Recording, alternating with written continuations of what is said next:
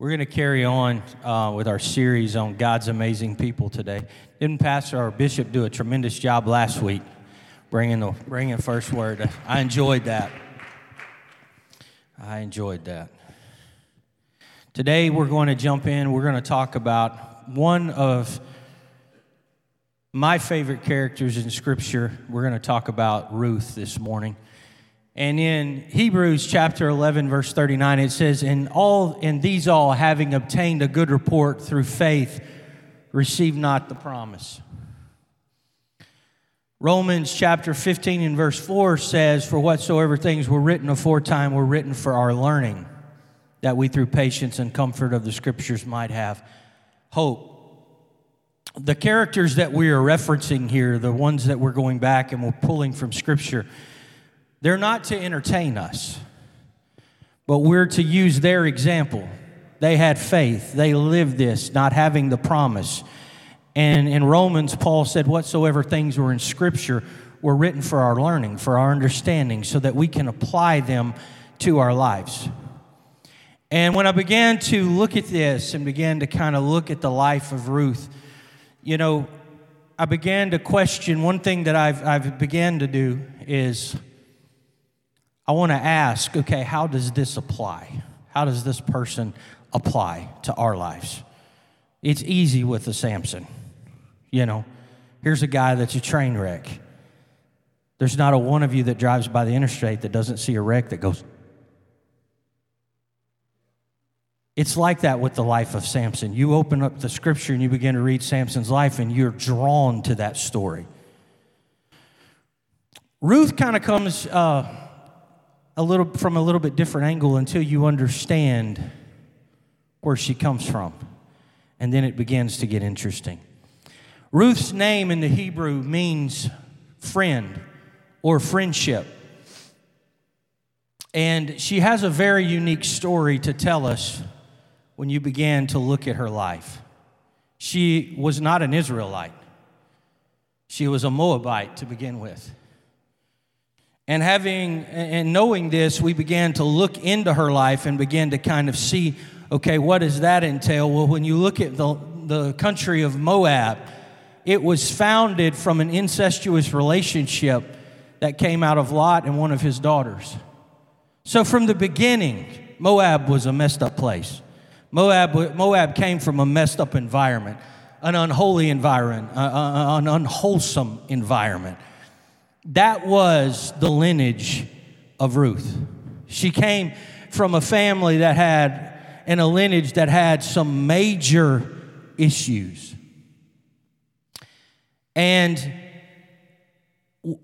she lived almost an obscure life up until the death of her husband. Ruth is introduced in Scripture because of her mother-in-law, Naomi. You see, Naomi lived in a country of Judah, the place of praise. She lived in a town called Bethlehem, which was interpreted in the Hebrew as the house of bread. But there came a day when there was a famine in the land. And Naomi and her husband Elimelech and their two sons made the decision that they were going to move and change locations from the land of Israel to the land of Moab. It was a financial survival decision, if you will. There was food in Moab. There was places to work in Moab, if you will. So they went there. They pack up their family and they leave. And they go and they settle in the land of Moab. And it's here that they began to entrench themselves into the Moabite society. Both of Naomi's sons will marry Moabites. Ruth being married to one, the other that was of Naomi's daughter-in-laws was named Orpah. And so they began to build their lives in this country, in this community. And I want to just point out something here. They leave a place of praise. They leave the house of bread because times were tough. But when they went to the land of Moab, after a time, tough times showed up in Moab. You don't ever make a decision in your life based on the fact, well, church isn't going the way I think it should go. I'm in a dry place. Never make a major decision in your life in a dry place if it's going to take you further away from God. If anything, when hard times and dry times come in our life, I need to invest myself more in the kingdom and get closer to God than I ever have been before. And I know that's a difficult thing to say when you don't feel anything and when you don't experience anything. But listen, we don't walk on our feeling. I don't live for God based on my feelings. I live for God based on what I know and the experience that I've had. And I walk by faith, not by sight. So when things don't look well to me and things don't feel right to me, I walk by faith. Now, that's not to say if you feel divinely led to go do something, you do it. But you don't make a decision that's not based in a spiritual connotation. Naomi and their family made a decision that led to the detriment of her family, because it was not a spiritually sought-out, counseled decision. They went to the land of Moab. And it's while they're in Moab that she loses her husband.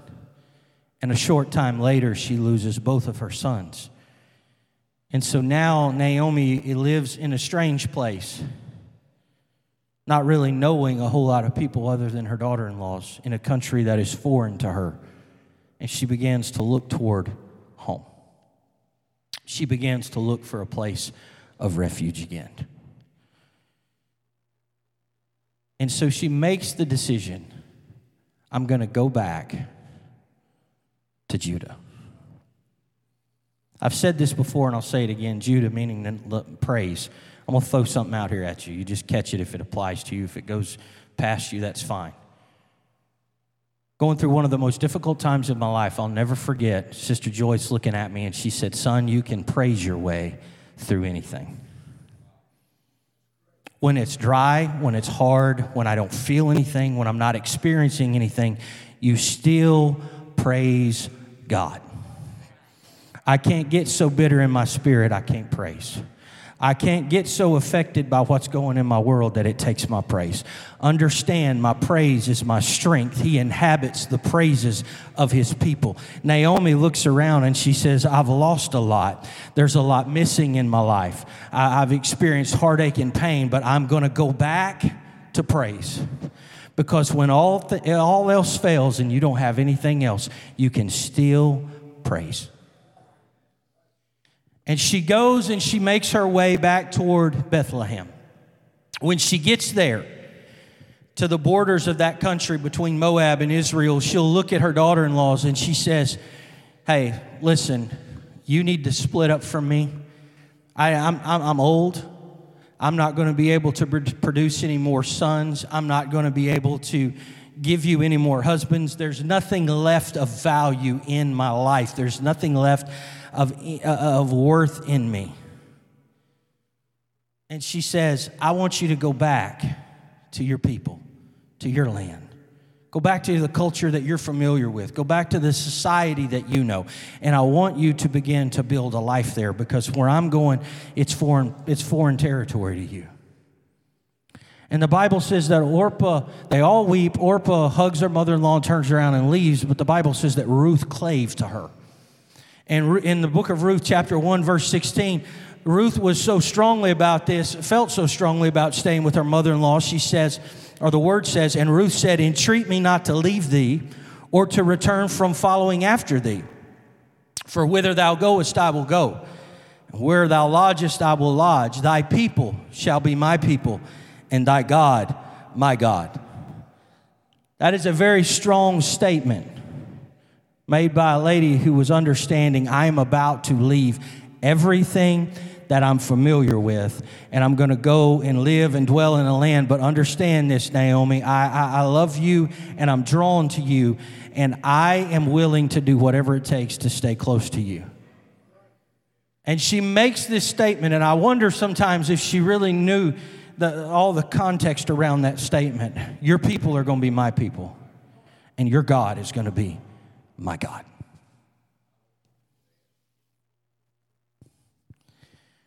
When you are looking at making a shift in your life, which is where these two ladies were, They were fixing to make a shift. And you're going to make your way back to God. You want to enter into a place where you've longed to be. Whether it's, I've been away from it and I'm coming back to it, or this is brand new to me. There are some things you're going to have to turn your back on and separate yourself from in order to get where you need to go. Ruth said, you know what? My past may come from a twisted and messed up world, but I'm not going to let my past dictate my future. We live in a world, ladies and gentlemen, where the last statistic I heard, I believe it was 1 in 5 young girls are molested in their childhood. I don't know the numbers on the boys. We live in a world where pornography is coming in rampant waves, and it attaches itself to lives, and it works its way and weaves its way into our society, and if we're not careful, into our homes. And divorce is at an all-time high, and mental health issues are at an all-time high. We live in a world that's troubled. And so, because of that, there are things that have hurt us, scarred us, marred us, that we carry, that's always behind the smile. It always lingers behind the friendly expression and your Sunday best, if you will. And we come and we interact, and nobody really knows what has interacted with us. But Ruth made up her mind, there's got to be a shift in my life. And when she began to make that shift, she had to separate herself. This is my past, but this is not going to hold me here. I'm going somewhere else. If you've lived for God for 50 years and you're just wanting to move into a closer walk, or this is brand new to you, understand this. Don't be scared to separate yourself from the things that want to hold you back.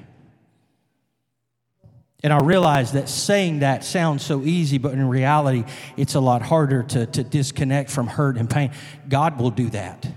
You just begin to work your way toward Him. She says, I'm going to leave it all, and I'll come dwell, and I'll live with you. And so they make their way. They get back to Bethlehem. When they walk into town and people see it's Naomi, they begin to be stirred and excited, and they greet them, and they're so glad to see Naomi. And she looks at him and she says, don't you call me anymore Naomi, but you call me Mara. For the Lord, the Almighty, has dealt bitterly with me. What's she saying? She said, I went out full, but I'm back empty. I left. Naomi, her name was pleasant. It meant, joyful. She was a good person to be around. But when she come back, she said, don't call me that anymore, because I've been dealt some hard blows. Just call me bitter. Call me bitter.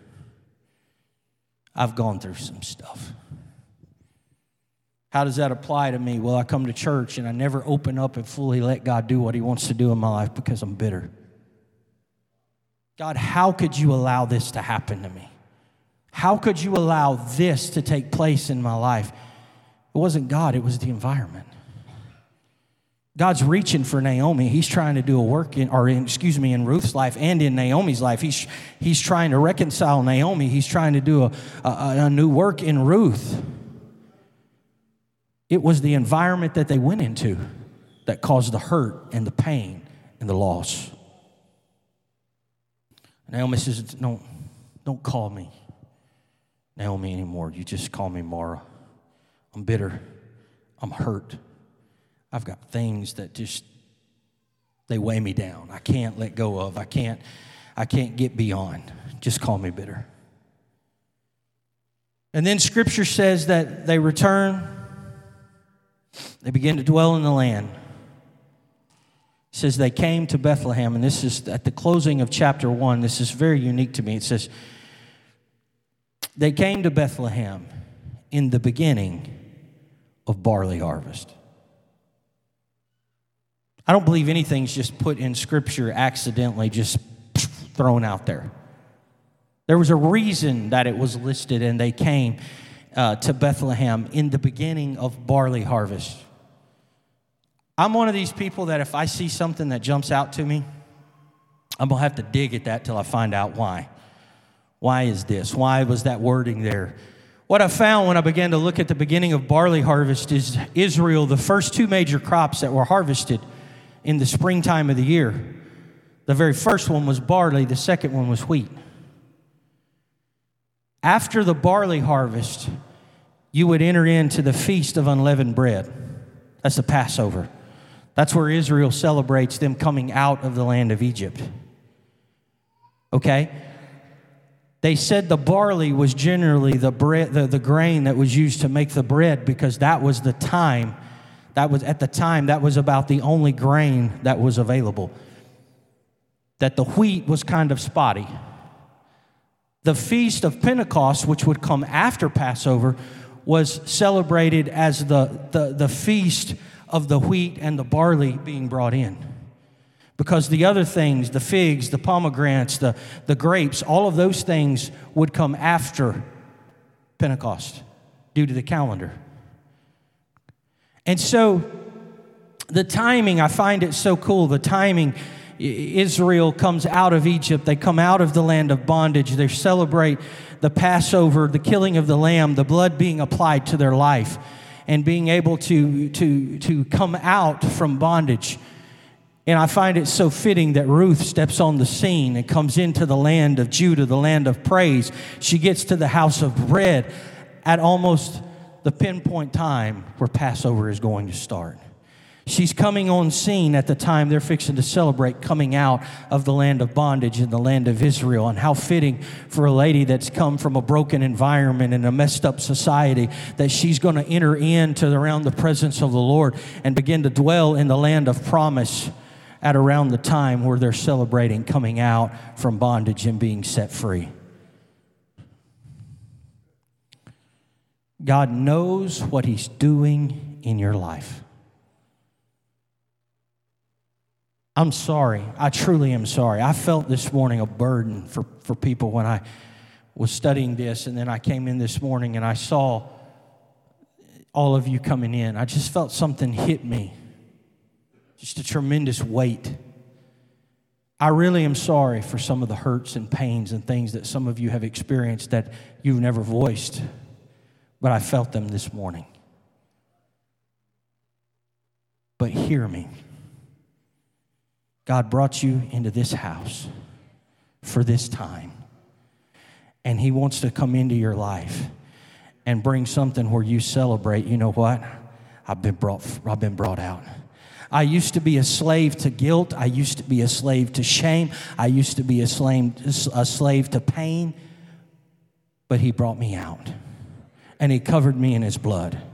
And He washed me and applied His name on me. And then my sins were remitted. And I've got a brand new lease on life. And He put His Spirit inside of me so that I can dwell with Him and Him with me.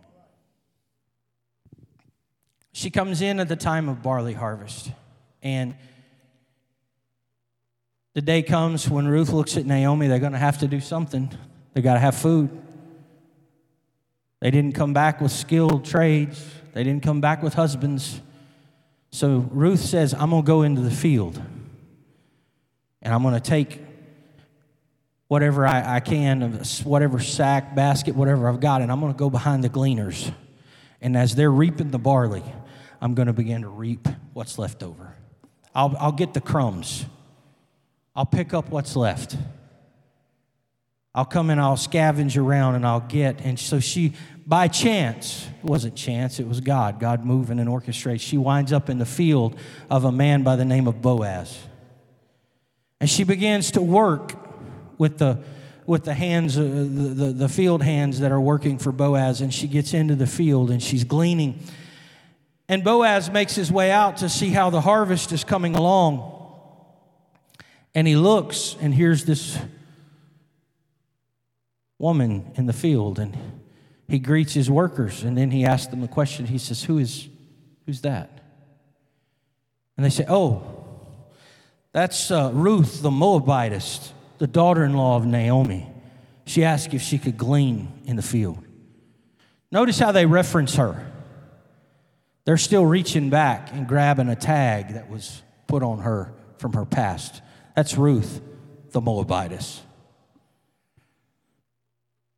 That's Ruth, the one that's come from that messed up environment. She's here to glean in the field. And Boaz says, well, you know what?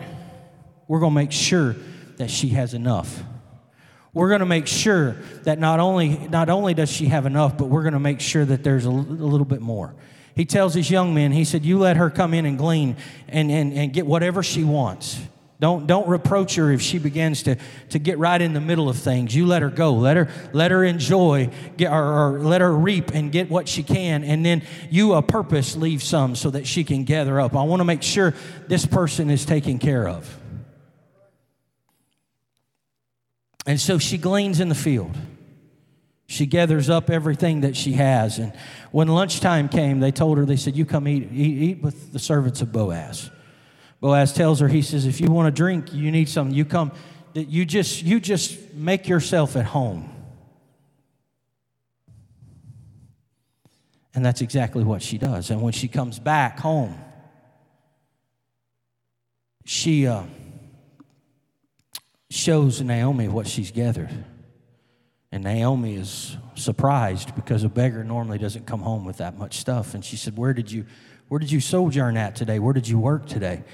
And she says, oh, I happen to work in the field of Boaz.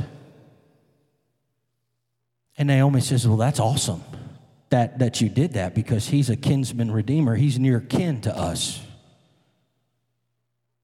And I'm sure that the conversation went something like this, and he's really handsome too, and you know, he's available.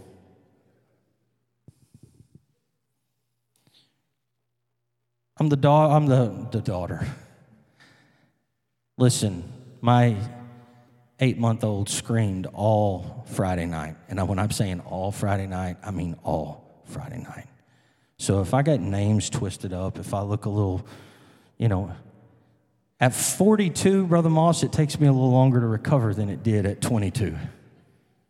So I'm still running on coffee and adrenaline. Being the dad of 5 daughters, I've hit the really cool stage and the adjustment stage. The really cool stage is like Friday night when we're coming home and my wife and I get to go on a rare date, and we just had 2 kids with us. We had the 2 little ones, and we turn right here on Country Club, and Mimi's in the back seat, and she hollers, hey, Dad, that's my church. My church. Those are the awesome moments. The adjustment moments are the other day my daughter comes in and she's wearing a sweatshirt that a certain young man gave her. He's a really good young man, and I think the world of him. And I love he and his family very much, but that's still an adjustment for a dad, okay? So I'm sure that when Naomi found out where Ruth had been, there was some excited chatter that began to go on. Because she tells her, listen, don't you work in any other field. You stay close to Boaz's field. So Ruth stays there through the whole barley harvest. She's there. She's there through the wheat harvest. And then after all that's done, Naomi begins to give some very specific instructions to Ruth. She says, okay, here's what you're going to have to do. I know how these conversations work because they stop when I come in the room. Well, let me tell you what you're going to have. You're going to have to fix your hair so, and you're going to have to wear that dress. They will like that dress, I'm telling you. And I walk in the room and it's, what are you doing? Oh, nothing. Naomi says, listen, you got one shot at this. Boaz is going to be down in the threshing floor. He's going to be threshing grain. I want you to go down there. I want you to make your way down there. And when you get there, I want you to wait till everybody goes to sleep. And then I want you to go pull back the covers and lay at his feet. And when he wakes up, here's what I want you to say. Well, they had some weird ideas back then. Number one, if I wake up in the middle of the night and there's something strange at my feet, I'm gonna be reaching for something to club you with.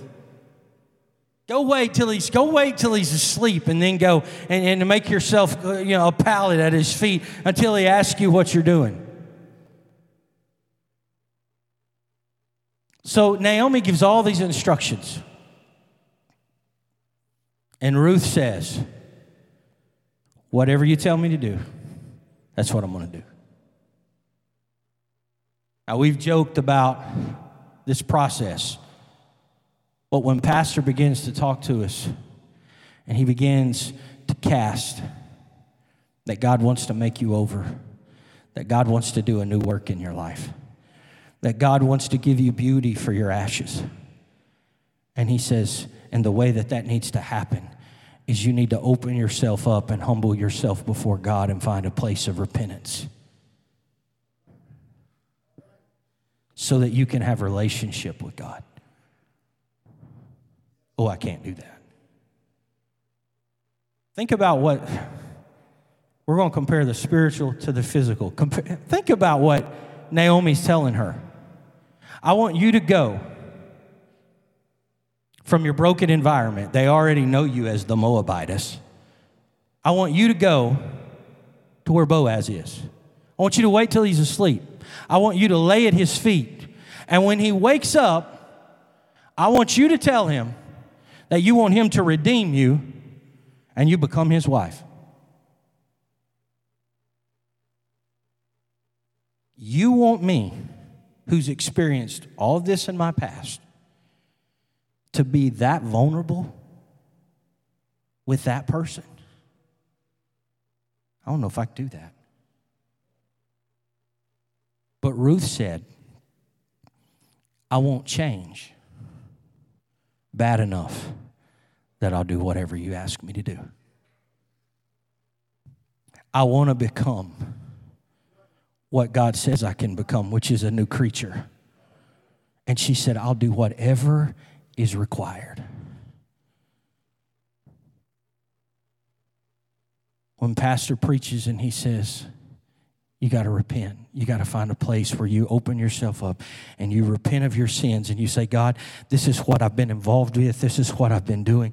But Lord, I really want to be forgiven of my sins. And you are sincere in your actions. You begin a journey where God can begin to do what he wants to do. But hear me, you're never going to get there if you back away because what's being asked, that hurts my pride. That stings a little bit. I don't know if I can do that.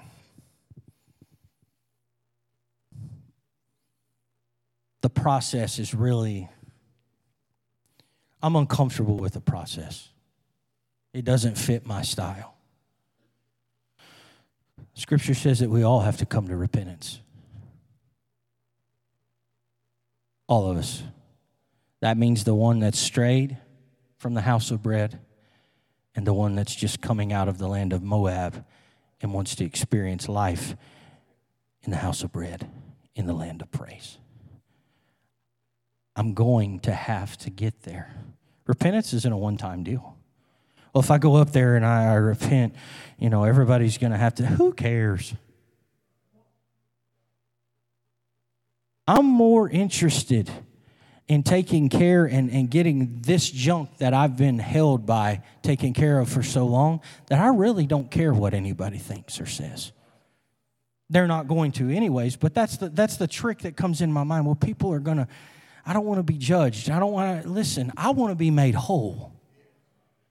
Ruth is coming at this from the standpoint, I have not much to offer, but you're telling me that there's a chance that this man who has been so kind to me, who's been so good to me, that this man would be willing to take me and make me his bride.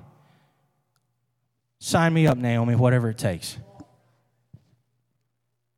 So she goes down to the threshing floor. And she waits. And the men are having a good time. They're threshing the wheat and the barley, and they're eating, and they're doing what guys do. They're having a barbecue and enjoying life and working.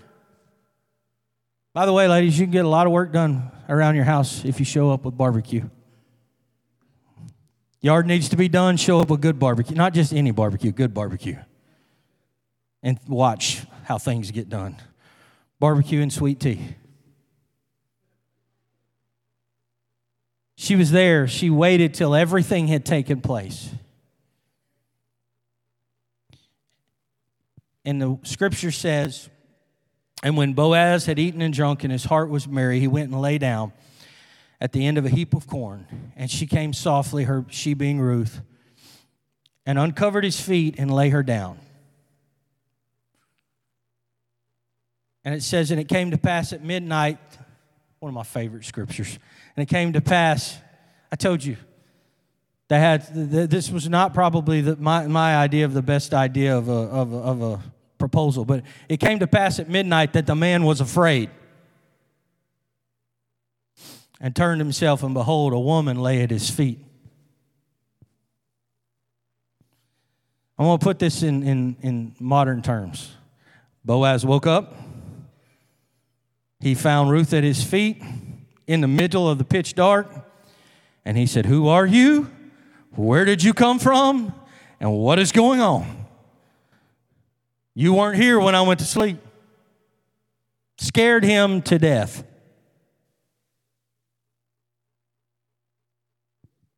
And Ruth begins to tell him who she is. And this is what I want. I want a relationship. I want a covenant. I want to be redeemed. And Boaz tells her, he says, "You know what? You've spoken well. And everything you've asked, I'm going to do. We're going to make this happen." Many of us are scared to come to the Lord because I don't want to be rejected. If you really knew where I've been, what I've done, what I've been involved with, you're not going to want me. That's not the case. When Ruth began to say, "You know what, it's me. Ruth, yeah, I'm the Moabitess, the one that's been in the fields, the one that's been begging around looking for the crumbs, and I would really like for you to take me and make me your wife and redeem me." He says, "You got it." When we come to God and we open ourselves up and we say, "God, here I am. Take me. Here's the real me, the one behind the smile, the one that struggles. God, I have hurts, pains, addictions, hang-ups. This is me." He's not going to cast you away. But he's going to say, "You know what? Everything you're wanting, I'm going to do." So Boaz goes down. He tells her, he says, "There's one man that could be the kinsman redeemer ahead of me." He said, "I'm going to go talk to him, and I'm going to see if he wants to redeem you. If he doesn't, then I will." Naomi tells Ruth, and I like this, she said, "Now sit still and let them take care of this." Boaz goes. He asked the man, he said, "Hey, there's a field that belonged to Elimelech." He said, and all the property that belonged to Elimelech needs to be redeemed. And the man says, "Well, I'll redeem it." He says, "Yeah, but here's the catch. Elimelech has a daughter-in-law. And in order for you to purchase the field, you're going to have to marry Ruth." And he says, "I can't do that." He says, "Redeem it for me." So that's what Boaz does. He redeems and takes back Ruth. She becomes his wife. And I'm hurrying. I've got 6 minutes here. But I've said all that to get to this point. Boaz and Ruth have a baby. Have a baby boy that becomes the joy of Naomi. She's not bitter anymore. she's holding this handsome little man. She becomes his nurse. And when the Bible's closing out the book of Ruth, it says this, that Ruth gives, and I'm paraphrasing, it says that Ruth gives birth to a son, and they called his name Obed. He is the father of Jesse. Anybody know who Jesse is? That's the father of King David. The lineage that Christ would follow came through the life of a little woman who had come from an environment that was atrocious. She got her start and her beginning from a messed up relationship and a mixed up situation.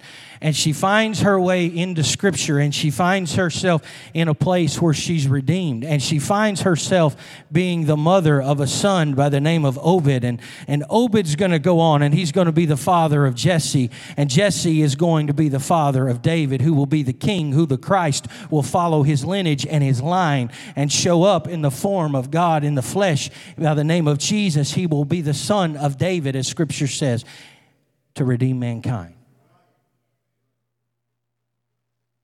But it comes through a little lady that got to the place. She said, you know what? Something's got to shift. Something's got to give. And I feel like we're like that in our church. Across the board. We have folks that are saying, you know what? I've got to make some changes. I've got to make some turns. And let's be real. When you go to do that, that can be a little uncomfortable for you. But is it going to be worth it? Oh, it's going to be worth it. It will be worth laying your pride down. It'll be worth letting him take care of your hurts and pains. And it will be worth cutting and removing yourself from bad influences and things that will pull you. Because when you get on the other side of it and you see what God wants to do with you, you're going to look back and you're going to think, man, that's a long way from what I was. That's a long way. And I don't care if you've lived for God all your life or you're just starting to hear me. When you make the transition to get closer to Him and build relationship with Him, you're going to look back even on your walk with God and you're going to say, you know what, man, He brought me a long way. He's done a work in me. He's allowed me to be able to cope with things and He took my bitterness and my hurts and He gave me beauty for my ashes. Stand with me this morning. One of my favorite scriptures. You find Jesus in the synagogue. He opens the book and he begins to read out of the book of Isaiah, and he says, "For the Spirit of the Lord is upon me to preach the gospel to the poor." And I'm all over the place here. I don't have it in my notes, okay? So if it's not word for word, don't kill the messenger. He says, "I've come to open the sight of the blind. I've come to set at liberty the captive." He goes through that scripture, and then he stops, rolls up the scroll, hands it back and he goes and he sits down. He didn't finish that verse, because when you go on with where he was at, he says, "I'm going to give them beauty for their ashes." Part of that Old Testament priest's job was, after the sacrifice was offered, he would take off his priestly robe. Well, first, he would go to the altar. He would scoop up the ashes. Once he gathered up all the fragments that were left from the sacrifice, he would go and he would take off that priestly garment. He would put on everyday clothes, and he would carry those ashes out of the camp to a clean place, and he would dispose of them. Jesus Christ, Scripture says, he was both the Lamb and the high priest.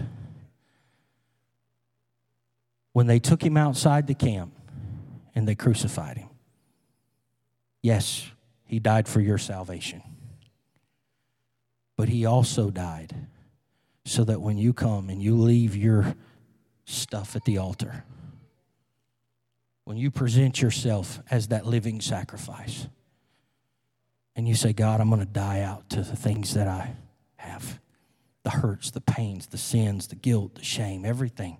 Here it is. When you get up and you walk away from it, he said, I want a means where they don't have to live with the remnant of their past so that they have a fresh start. I'll give them beauty for their ashes. Lord, I love you. I thank you for your presence that I feel so rich and sweet in this room. I'm asking, God, that you would touch us, that you would minister to us, that your word would resonate in our hearts. I ask it in the name of Jesus. Everybody said amen. We're going to take a 10-minute break, and then we're going to kick our regular service off. You've got some time to get a drink of water, greet somebody. Thank you for being at First Word today.